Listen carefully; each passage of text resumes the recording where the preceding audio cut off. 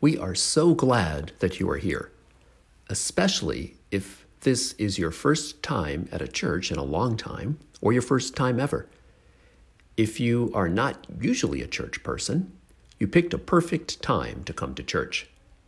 That first Christmas, the very first people who ever celebrated Christmas, the shepherds, were definitely not church people. We'll get back to them in a moment. Right now, I invite you to take a moment just to relax. Take a deep breath. Over the last month, you've been racing around and shopping and wrapping, baking and decorating, attending events and hosting them. With all the traffic and everything else, there's a lot of stress and tension this month. It reaches a crescendo just getting here. Getting the little kids here, who at this point are wired. Getting the big kids here, who didn't even want to come. Getting your in-laws here, who wanted to go to their church. For the next few minutes, you don't have to do anything, but you can take a deep breath and relax. If you grew up in church, you probably know there are 4 Gospels: Matthew, Mark, Luke, and John. Each tells the story of Jesus' life from a different perspective. Same story, just different perspectives. Most of the Christmas stories we know and love, the scenes pictured on Christmas cards and sung in carols, the shepherds, the kings, the angels, the star, they're all found in the Gospels of Matthew and Luke. John tells the Christmas story as well, but it's from a different perspective. John describes the arrival of the Word. The Word refers to Jesus, God's Word, a totally new communication from God. The Word, Jesus, is God telling us about God, who He is, and what matters to Him. To know God's character and values, we look to the person and life of Jesus Christ. And the very first thing John tells us about God's Word is, the Word became flesh and dwelt among us, full of grace and truth. Jesus became flesh and dwelt among us. Jesus moved into our neighborhood to communicate 2 aspects of who God is, grace and truth. Jesus consistently demonstrates grace and truth by His words and actions. So, what is grace? Grace is unmerited favor. It's God's help, which means you can't buy it or earn it. All you can do with grace is take it or leave it. You can refuse it and proceed to ignore it, or receive it and cooperate with it. What is truth? Truth is reality. It's not something we get to make up. We can't alter it. It just is. Whether we know it or not, whether we like it or not, whether we want it or not. It is something that can be taught and learned, sought and discovered, or conversely, it can be ignored or misrepresented. There's quite a lot you can do with the truth, but there's one thing you can never do. You can't change it. Also, the truth is often uncomfortable. The truth can even be painful when it contradicts our self-interest. However, the truth can also be beautiful. It can be dazzling when its beauty is recognized. The truth can be liberating. It can be transforming. It can change everything. Grace and truth, they work together. Truth asks, is it real? Grace asks, does it heal? Sometimes the truth has to come first because the truth might reveal that everything's not okay, which leads us to the awareness of the distance between who we are and who we want to be. So the truth can open our hearts and minds to acknowledge our need for grace. Jesus brought the fullness of both grace and truth into all of His interactions with others. It is why most people followed Him. It also shocked and surprised people. For example, once the authorities brought Him a woman caught in adultery. They want to stone her to death. They are without mercy. He instead forgives her sin and pardons her unconditionally. That is the grace part. But He tells her to go and sin no more. That is the truth part. Once a rich young man came up to Jesus. He thought he had it all together. but in reality, he loved his possessions more than God. So when this man asked Jesus what he needed to do to be a Christ follower, Jesus first of all looked at him and loved him. That is the grace part. Then he challenged him to give away his possessions and follow him as a disciple. That is the truth part. When the disciples found themselves at sea in the middle of a terrible storm, frightened for their lives, he quieted the storm.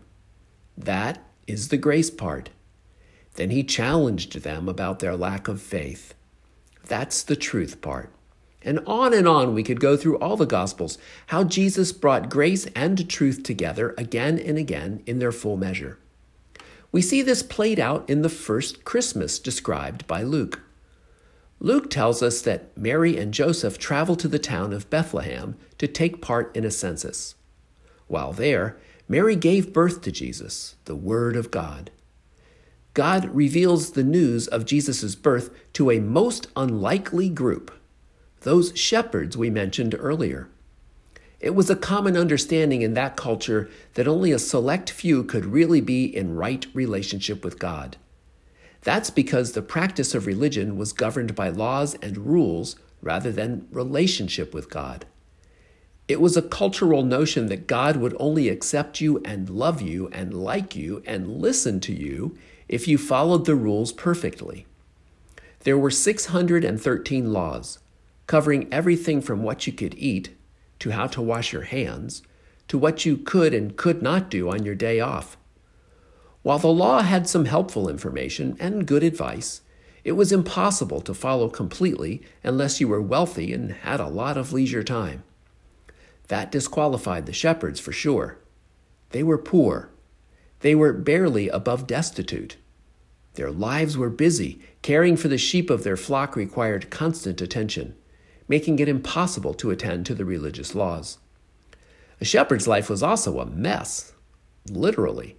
They lived and slept outdoors, often in contact with the blood and the waste of the animals they tended. For these reasons, they would have been judged as unclean and unfit, and as such, unwelcome among religious people. And yet, it was to this group that God chooses to grace them with the most beautiful truth ever. The angel of the Lord appears to them announcing good news and great joy for all people. Note that the angel does not say grace is for some people. It's not just for rich people. It's not just for church people. It's not just for straight people. Grace is for all people. All people. The angel tells them that a gift is given to you, a Savior has been born for you. That's the grace part. The truth part, the difficult truth, is that you need a Savior. So do I. For all of us, admitting we need a Savior can be a difficult truth to acknowledge. We like to think we are in control. We like to think we have it all together, and sometimes we go to great lengths to protect and project that illusion of control. And when we do, the idea of a Savior is more of an annoyance than anything else. The shepherds had no such illusions. They knew perfectly well their lives were a mess. When we are honest with ourselves, we would all probably have to admit some messiness of our own. Maybe my mess is a bad habit I just can't kick. I've tried to kick it before, but I continue to struggle.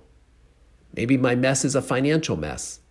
Maybe over the last few years I've been living above my means and now it's starting to catch up with me. Maybe my mess is with my temper. I hate that I lose my temper with the people I love the most.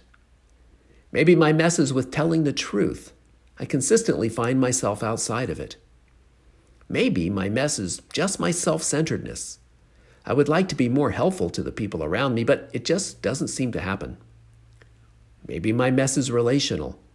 My marriage is in a difficult place. I'm in a difficult place with a good friend, and I don't know how to get through it. On the outside, we look good. For example, this is a good-looking congregation. We look good on the outside, but inside, in our head and in our heart, it can be a different story. There can often be messy thoughts and messy emotions. If you could wave a magic wand, you would make the messiness disappear. But that is just fantasy. You need help and hope. You need a Savior. The good news of great joy is that you have a Savior, who is Christ the Lord, who alone has the power to deliver you from messiness. Grace and truth tell us we need a Savior and that we have one. Grace and truth teach us that we don't have to live in regret or fear or isolation or loneliness or defeat. Grace and truth reveal that everything we need and more is freely given in Jesus Christ. And that is the beautiful truth about grace.